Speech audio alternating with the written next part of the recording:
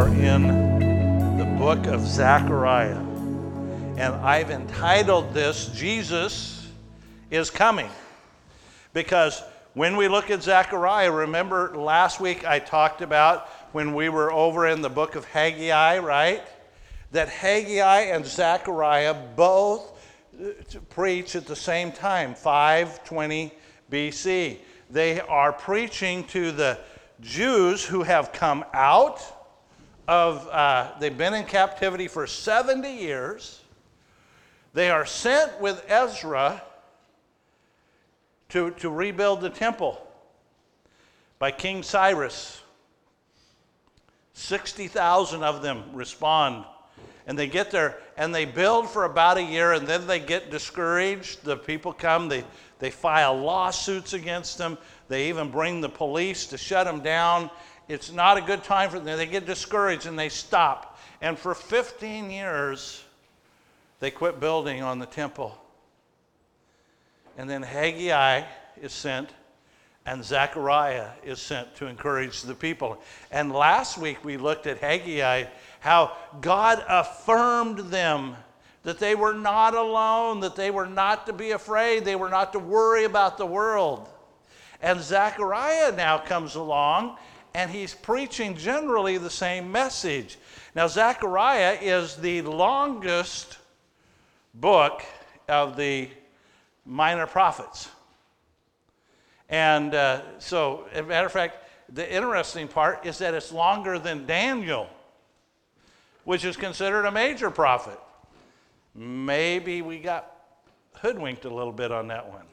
Nah, but Zechariah is going to preach to us some amazing things. And if you remember our timetable, so here is Haggai, and then here's Zechariah, and then next week we're going to wind up with Malachi, who's the last minor prophet to write. And all of these wrote what they call their post-exile prophets.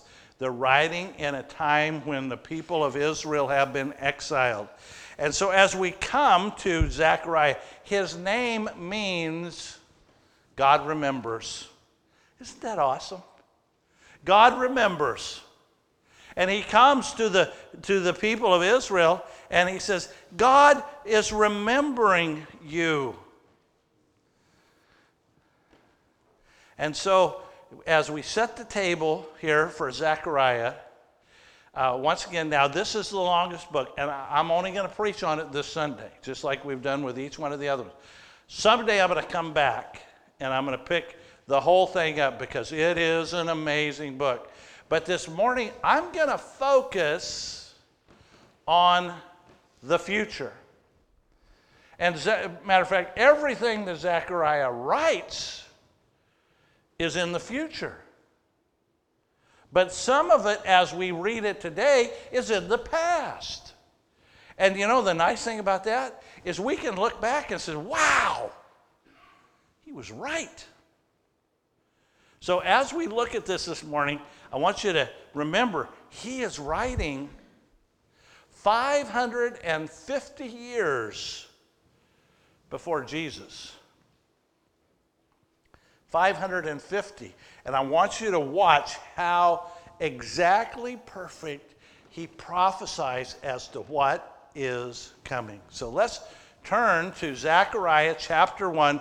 We're going to read the first 6 verses and just talk about this for just a moment. The first 6 verses of Zechariah. In the 8th month of the 2nd year of Darius, the word of the Lord came to Zechariah, the prophet, the son of Berechiah, the son of Iddo, saying, the Lord is very angry with your fathers.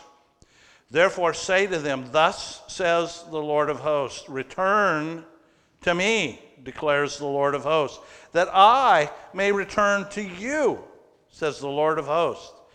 Do not be like your fathers, to whom the former prophets proclaimed, saying, thus says the Lord of hosts, return now from your evil ways and from your evil deeds. But they did not listen or give heed to me, declares the Lord. Your fathers, where are they? and the prophets, do they live forever?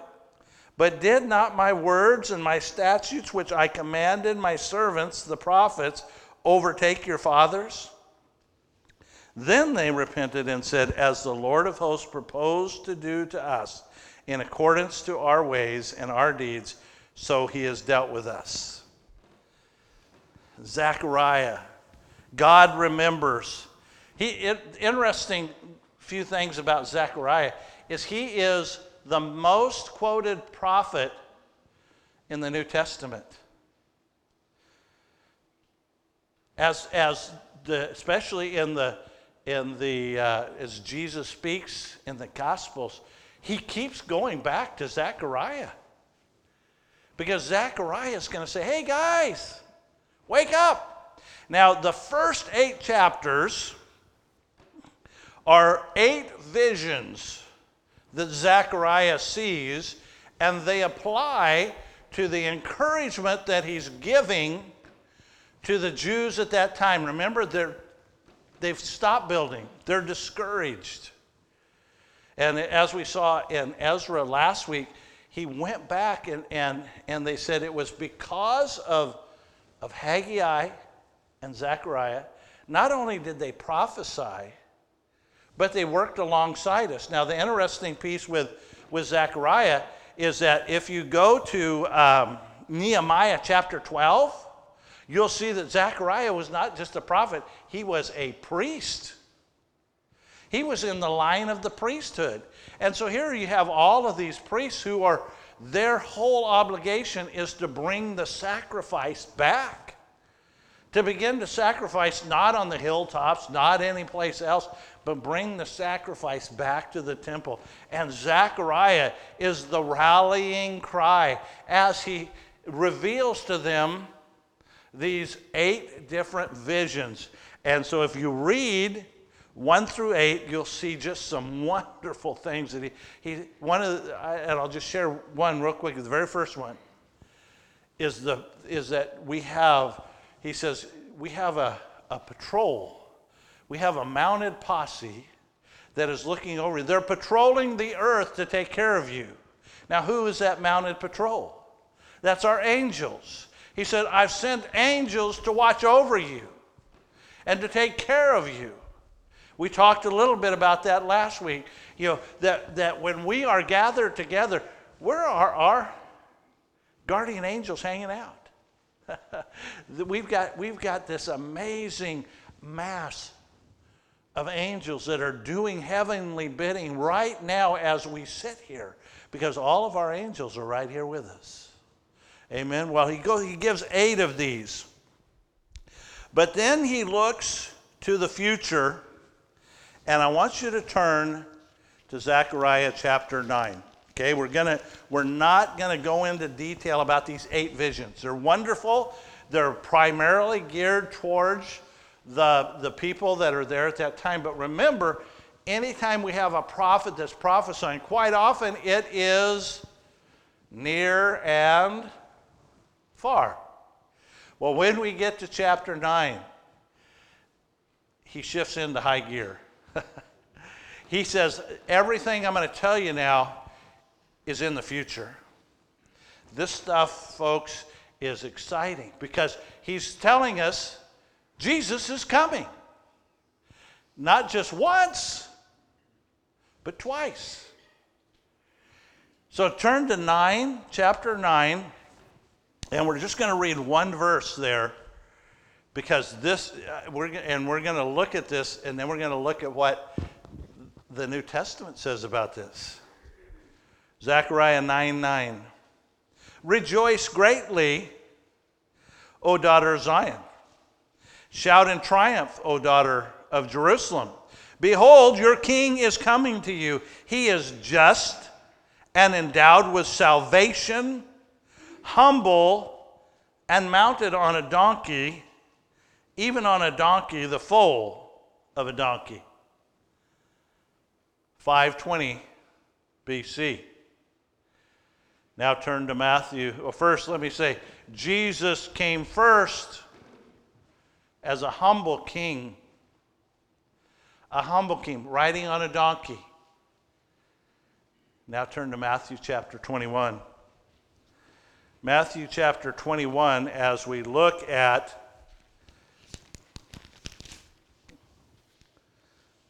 a story that we generally save for Easter. Matter of fact, we usually preach on this on Palm Sunday. Matthew chapter 21. And they approached Jerusalem, and they came to Bethphage on the Mount of Olives. And then Jesus sent 2 disciples, saying to them, "Go into the village opposite you, and immediately you will find a donkey tied there and a colt with her. Untie them and bring them to me.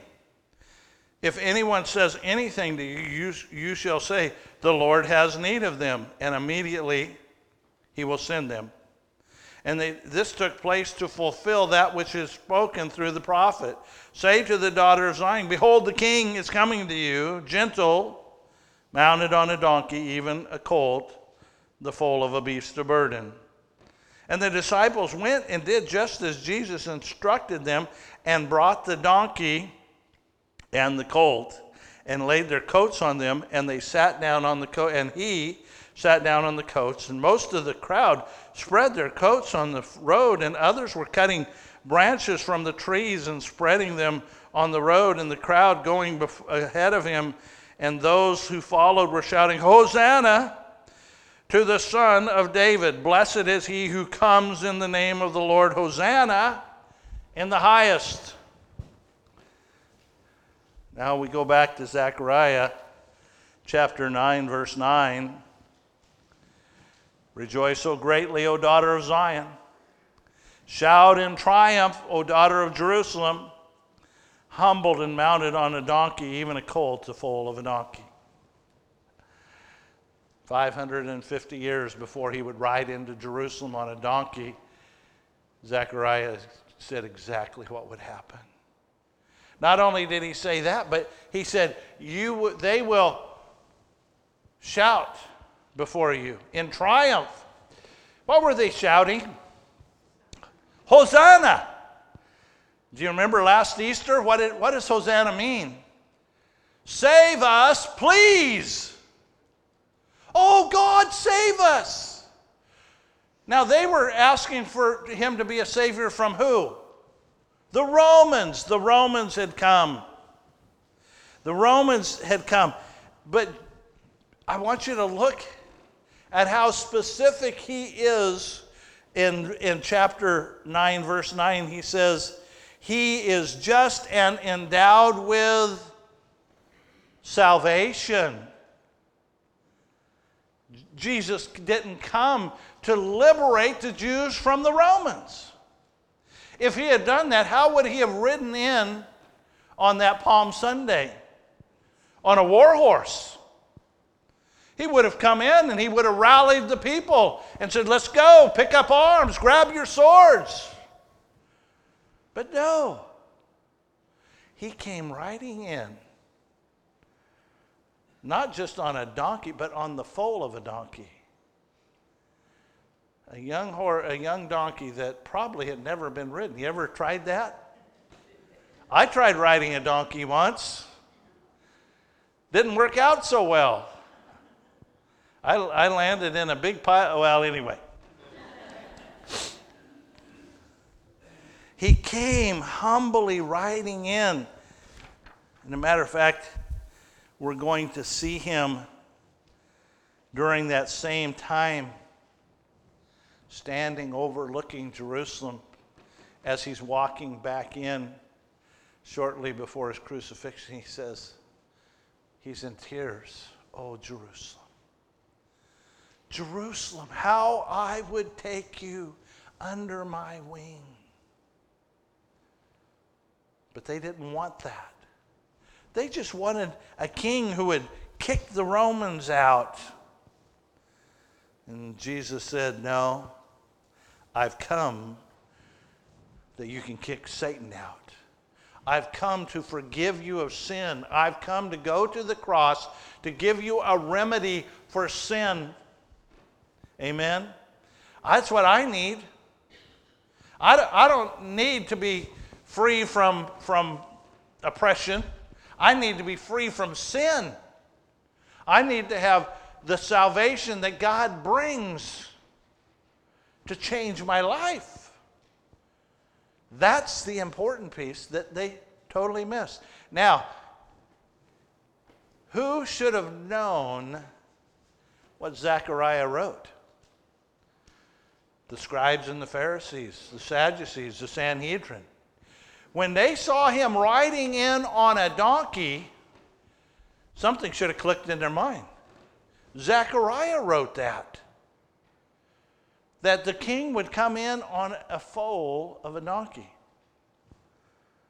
They should have figured that out. I kind of feel sorry for the disciples in all this. Do you realize what he was asking them to do? It would be like me going and saying, Hunter, I want you to go steal a car for me so that we can go do, right?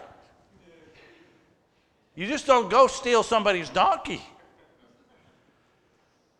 But the disciples said, okay, and it turned out exactly what did Jesus knew? Jesus knew, I'm just fulfilling a prophecy. I am giving these people notice that what Zechariah said, I'm doing. If you don't believe me, go back and read Zechariah, Pharisees. He wrote it 550 years ago. I'm simply fulfilling the prophecy. Well, let's look at the next prophecy in Zechariah chapter 11. Zechariah 11, verses 12 and 13. And he said to them, if it is good in your sight, give me my wages. And if not, never mind. So they weighed out 30 shekels of silver as my wages. And the Lord said to me, throw it to the potter, that magnificent price at which I was valued by them. So I took the 30 pieces, or the 30 shekels of silver, and I threw them to the potter in the house of the Lord.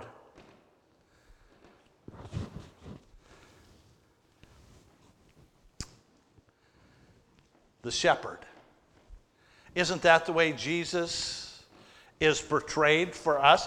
He's portrayed here. He says, I'm the shepherd. I'm the shepherd that's come to lead you, but you've rejected me. And so he's finally, in Zechariah, he's saying, I'm done. Pay me what's due me. Now, the prophecy goes to what? It goes to Judas. That Jesus would be betrayed for a price. An exact price. 30 shekels of silver. Not gold. Not anything else. 30 shekels of silver. Go now to Matthew chapter 27. Matthew chapter 27 tells us this, verses 1 through 10. Now that morning came, and all the chief priests and the elders of the people conferred together against Jesus to put him to death, and they bound him, and they led him away and delivered him to Pilate the governor. And then when Judas, who had been betrayed him, saying that he had been condemned, he felt remorse and returned the 30 pieces of silver. Ooh, how many? 30 pieces of what? Silver. 30 pieces of silver, saying, I have sinned by betraying an innocent blood. And they said, what is that to us? See to it yourself. And he threw the pieces of silver into the temple sanctuary and departed, and he went away and hanged himself. And the chief priests took the pieces of silver and said, it is not lawful to put them into the temple treasury, since this is the price of blood. And they conferred together, and the money bought the potter's field as a burial place for strangers.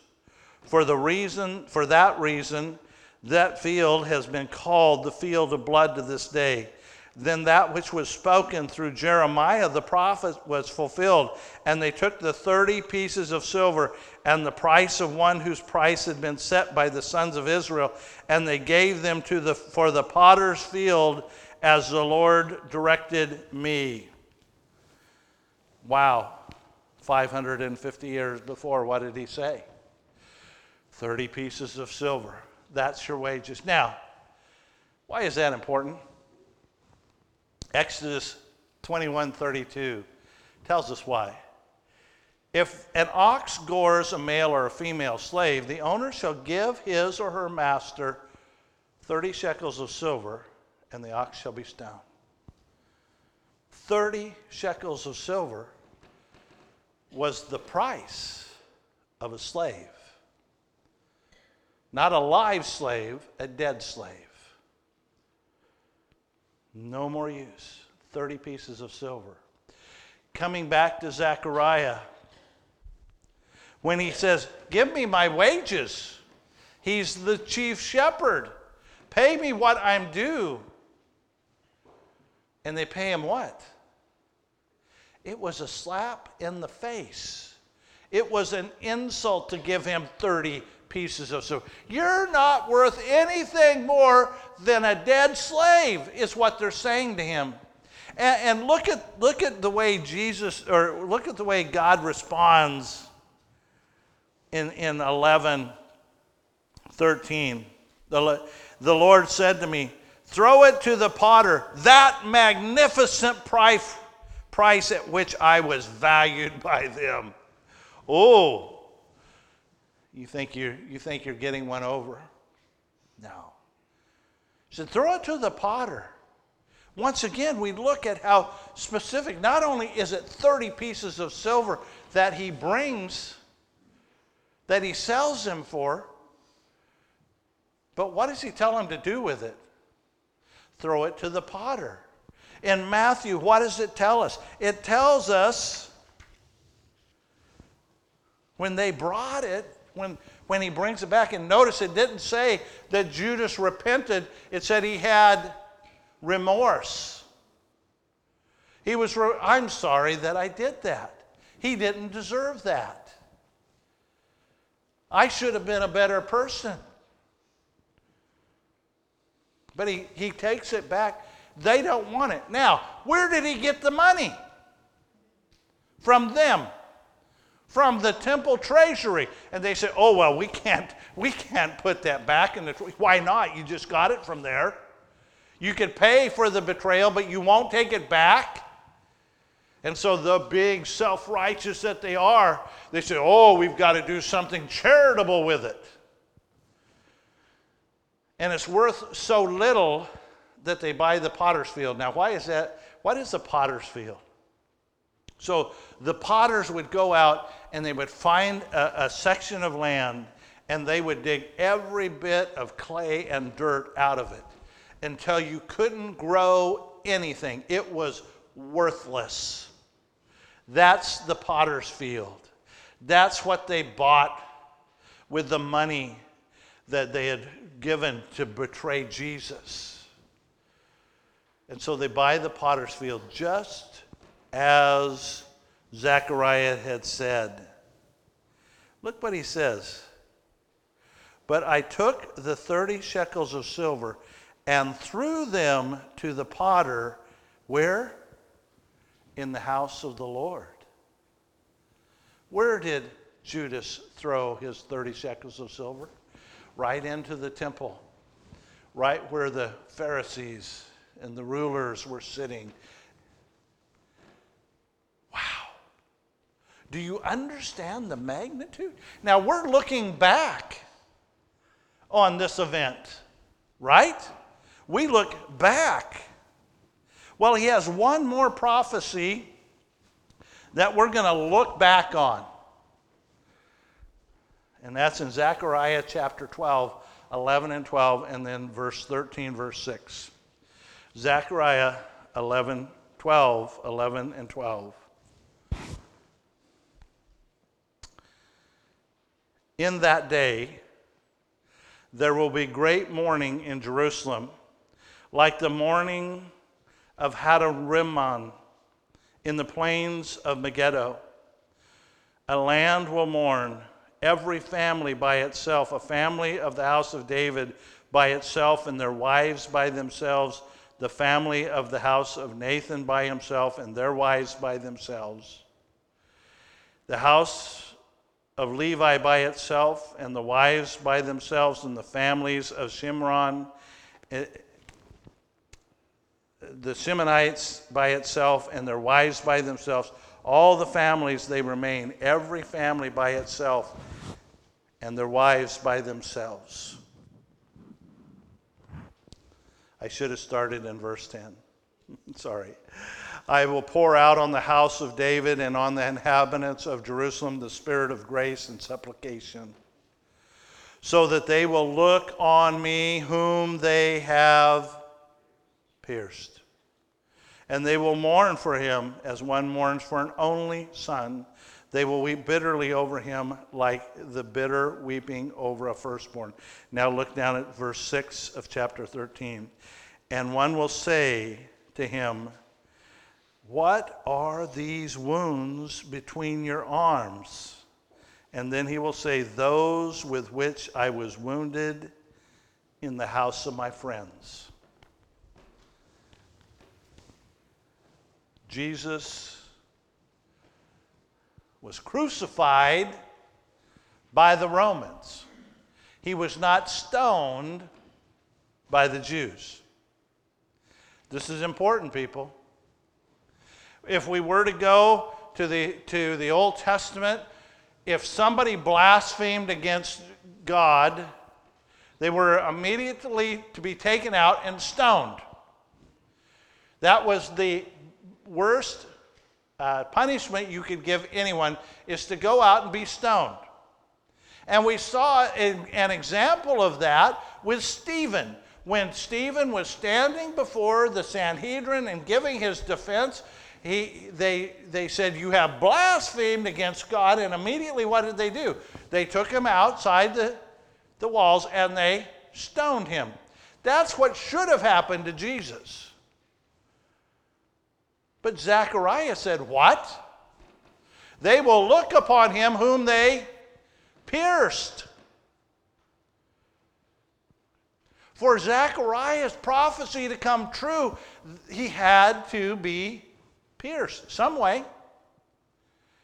I mean, I want you to understand, 550 years before Jesus was crucified, crucifixion had not even been used in the way he was crucified. And yet he said, he will be pierced. And then we come down in chapter 6, or chapter 13, verse 6, and it says, what are these wounds between your arms? And then he will say, those which I was wounded in the house of my friends. We'll get to that piece in a minute, but it says, what is this between your arms? Now, the Hebrew word that's used here means anything from your hand to your shoulder. From your hand to your shoulder. So this could be one of two things. Now, some of you probably, depending on what translation you have, it may say hands. Others, it may say body, or it may say his back. So we have two possible meanings here. One is the nails that went through his hands. And some people say, well, you know, if you look at there's no way his hands, if you put it in the palm, would help. And most people, if you look at the way the Romans did crucifixion, they would drive the nails through the wrist so that it would all hold. It wouldn't tear apart like it would if you put it in his hand, in his wrist. Could have meant that, or we are healed by his what? His stripes. We are healed by the fact that he was scourged. What did the Romans do? They took off his robe, they laid him over a rock, they tied him down, and they began to apply the scourge. And it was designed to have either metal or glass or pieces of bone in it. And as those little pieces would come, they would grab into the skin, and then they would jerk it back across his back, and it would lay it wide open, fillet him. And when they did that, it would generally tear all the muscles all the way across. It would have been up over his shoulders. It would have been down into his rib cage across his back. And what did Zechariah prophesy? 550 years before. What are these wounds between your arms? Those with which I was wounded in the house of my friends.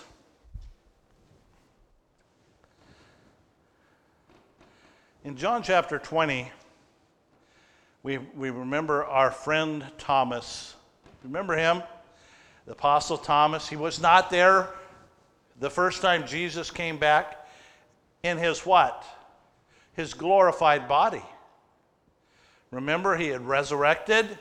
He told Mary, don't grab on to me. I have yet to go to the Father, but I will come back and I'll talk with everybody. He went to the Father, got his glorified body. He came back. And then when he talks to Thomas in a second time when he comes back to the house, he says, and then he said to Thomas, reach here with your finger and see my hands. Reach here with your hands and put it into my side. Do not be unbelieving, but believing. And Jesus' glorified body, he carries what? The scars of the crucifixion. Why does he do that? To remind us of the price that he's paid. What did Jesus tell the disciples? He said, I'm going to heaven and I'm going to prepare a place for you. I'm going to build that place for you, and if I go, I will come again and receive you unto myself. There's a song that was sung by the Cathedral Quartet many years ago, and the chorus goes like this. I am headed for a home built by God alone. Hallelujah, praise the Lord, I am. And the only thing there that's been made by man are the scars in the hands of Jesus. Amen. It is by his stripes we're healed. It is the fact when we come to communion in a few minutes. It's the fact that he was crucified on a cross, that he gave himself willingly. And when we get to heaven, you know, the verse that says there are no tears in heaven, that's not correct. Jesus said, I will wipe away all tears. I think when we get to heaven, we're going to be so thankful for what he's done for us that we're going to fall at his feet and we're going to weep. Because it was our sin that placed him there. And he says in verse 6, those with which I was wounded in the house of my friends. In John chapter 15, as he was departing from his disciples, he said this, greater love has no one than this, that he laid down his life for who? His friends. You are my friends if you do what I command you. No longer do I call you slaves, for the slave does not know what the master is doing, but I have called you friends. Wow. I received my stripes in the house of my friends. It was our sin that laid him on the cross. We need to acknowledge that. Well, we have one more prophecy, and it's future. It's in our future. It was way in the future of Zechariah. Turn to Zechariah chapter 14. Behold, a day is coming for the Lord when the spoil taken from you will be divided among you. For I will gather all the nations against Jerusalem to battle. And the city will be captured, and the houses plundered, the women ravaged, half of the city exiled, and the rest of the people will be cut off from the city. Then the Lord will go forth and fight against those nations, as when he fights on the day of battle. And in that day his feet will stand on the Mount of Olives, which is in front of Jerusalem on the east. And the Mount of Olives will be split in its middle from the east to the west by a very large valley. And so that half of the mountain will move towards the north, and the other half will move towards the south. And you will flee by the valley to my mountains, for the valley of the mountains will reach to the Zeal. Yes, you will flee just as you fled before the earthquake in the days of Uzziah, king of Judah. And the Lord my God will come, and all the holy ones with him. And in that day there will be no light, and the luminaries will dwindle. For it will be a unique day which is known to the Lord, neither day nor night. But it will come about that in evening time there will be a light. And in that day the living waters will flow out of Jerusalem, half of them towards the eastern sea, the other half towards the western sea. And it will be summer as well as in winter. And the Lord will be king over all the earth. In the day of the Lord will be the only one, and his name will be the only one. Amen? What's he talking about? He's talking about the second coming of Christ. The second coming. When he comes that second time, his feet will hit the ground on the Mount of Olives. And it'll split open. And then there's going to be a great battle. Now, I want you to understand, the rapture of the church is different from the second coming. The rapture takes place in the clouds. When Jesus touches down the second time, it will be the Battle of Armageddon. The rapture of the church is explained in Thessalonians 4, 13 through 18. Let me read it to you very quickly. But we do not want you to be uninformed, brethren, about those who are asleep, so that you will not grieve, as do the rest of those who have no hope. For if we believe that Jesus died and rose again, so God will bring with him those who have fallen asleep in Jesus. For this we say to you by the word of the Lord, that we who are alive and remain at the coming of the Lord will not precede those who have fallen asleep. For the Lord himself will descend from heaven with a shout, with the voice of the archangel, and with the trump of God, and the dead in Christ will rise first. And then we who are alive and remain will be caught up together with them in the clouds to meet the Lord. Where? In the air. And so we shall always be with the Lord. Therefore, comfort one another with these words.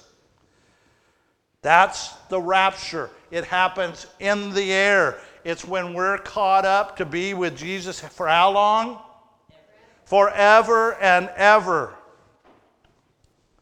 In Acts chapter 1, as Jesus was ascending into heaven, the angels came down and said to them, and they also said, Men of Galilee, why do you stand looking into the sky?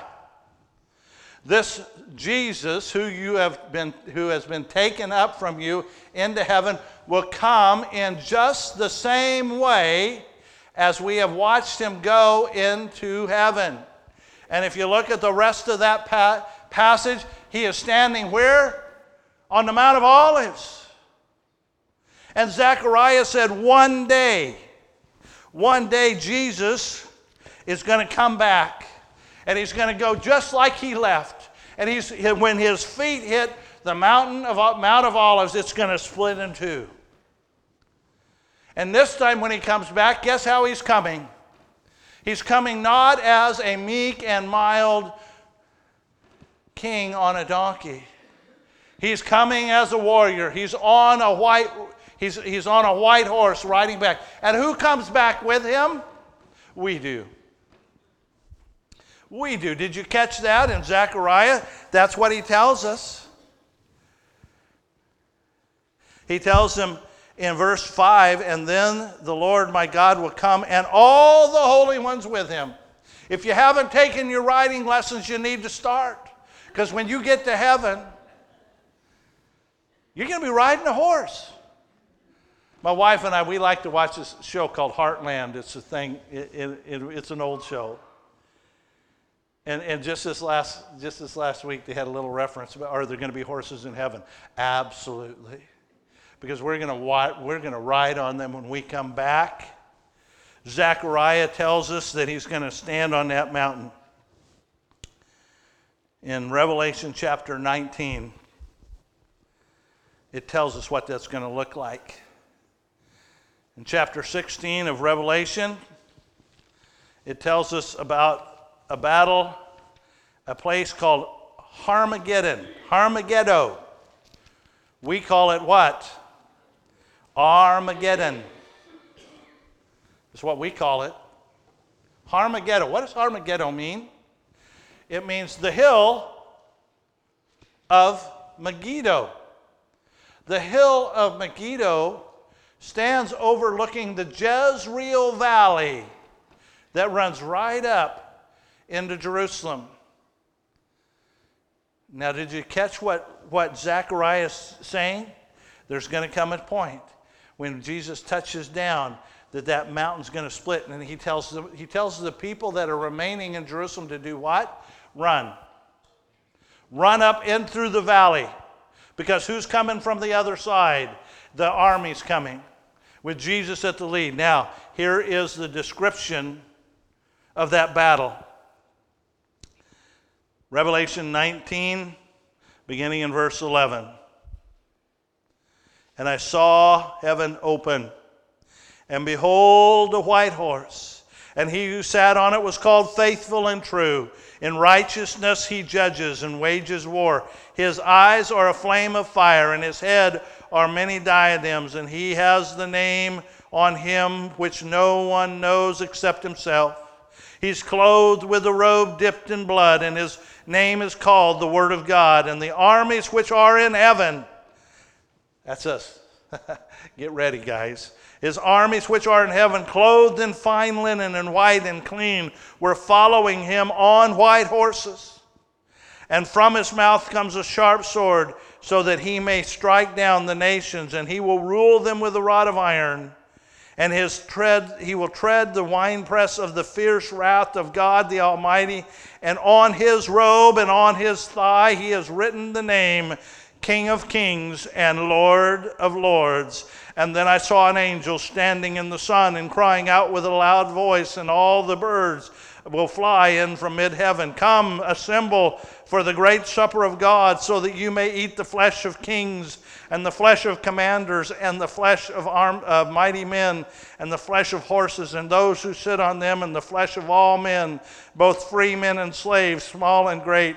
And I saw the beast and the kings of the earth and their armies assembled to make war against him who sat on the horse and against his army.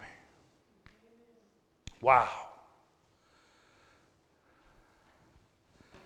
Satan, the Antichrist, the false prophet, all of them, they will assemble the armies of the world, and they will come against Jerusalem for one mighty battle, and Jesus will be there.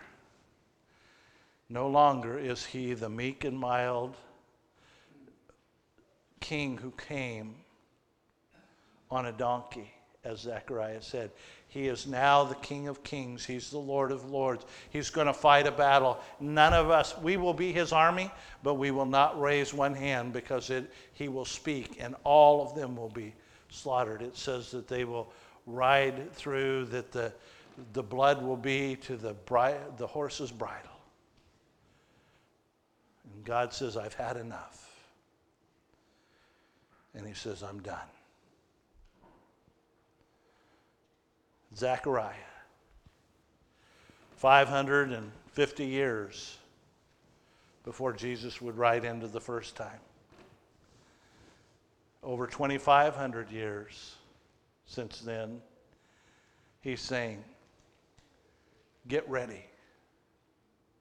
Jesus is coming. When Jesus came the first time, it says he rode in on a humble donkey. Well, you know, we're getting close to Christmas time, aren't we? When he really came down to earth, right? He came as a little baby. Laid him in a manger. We sing all of these songs about the sweet little Jesus that laid in a manger.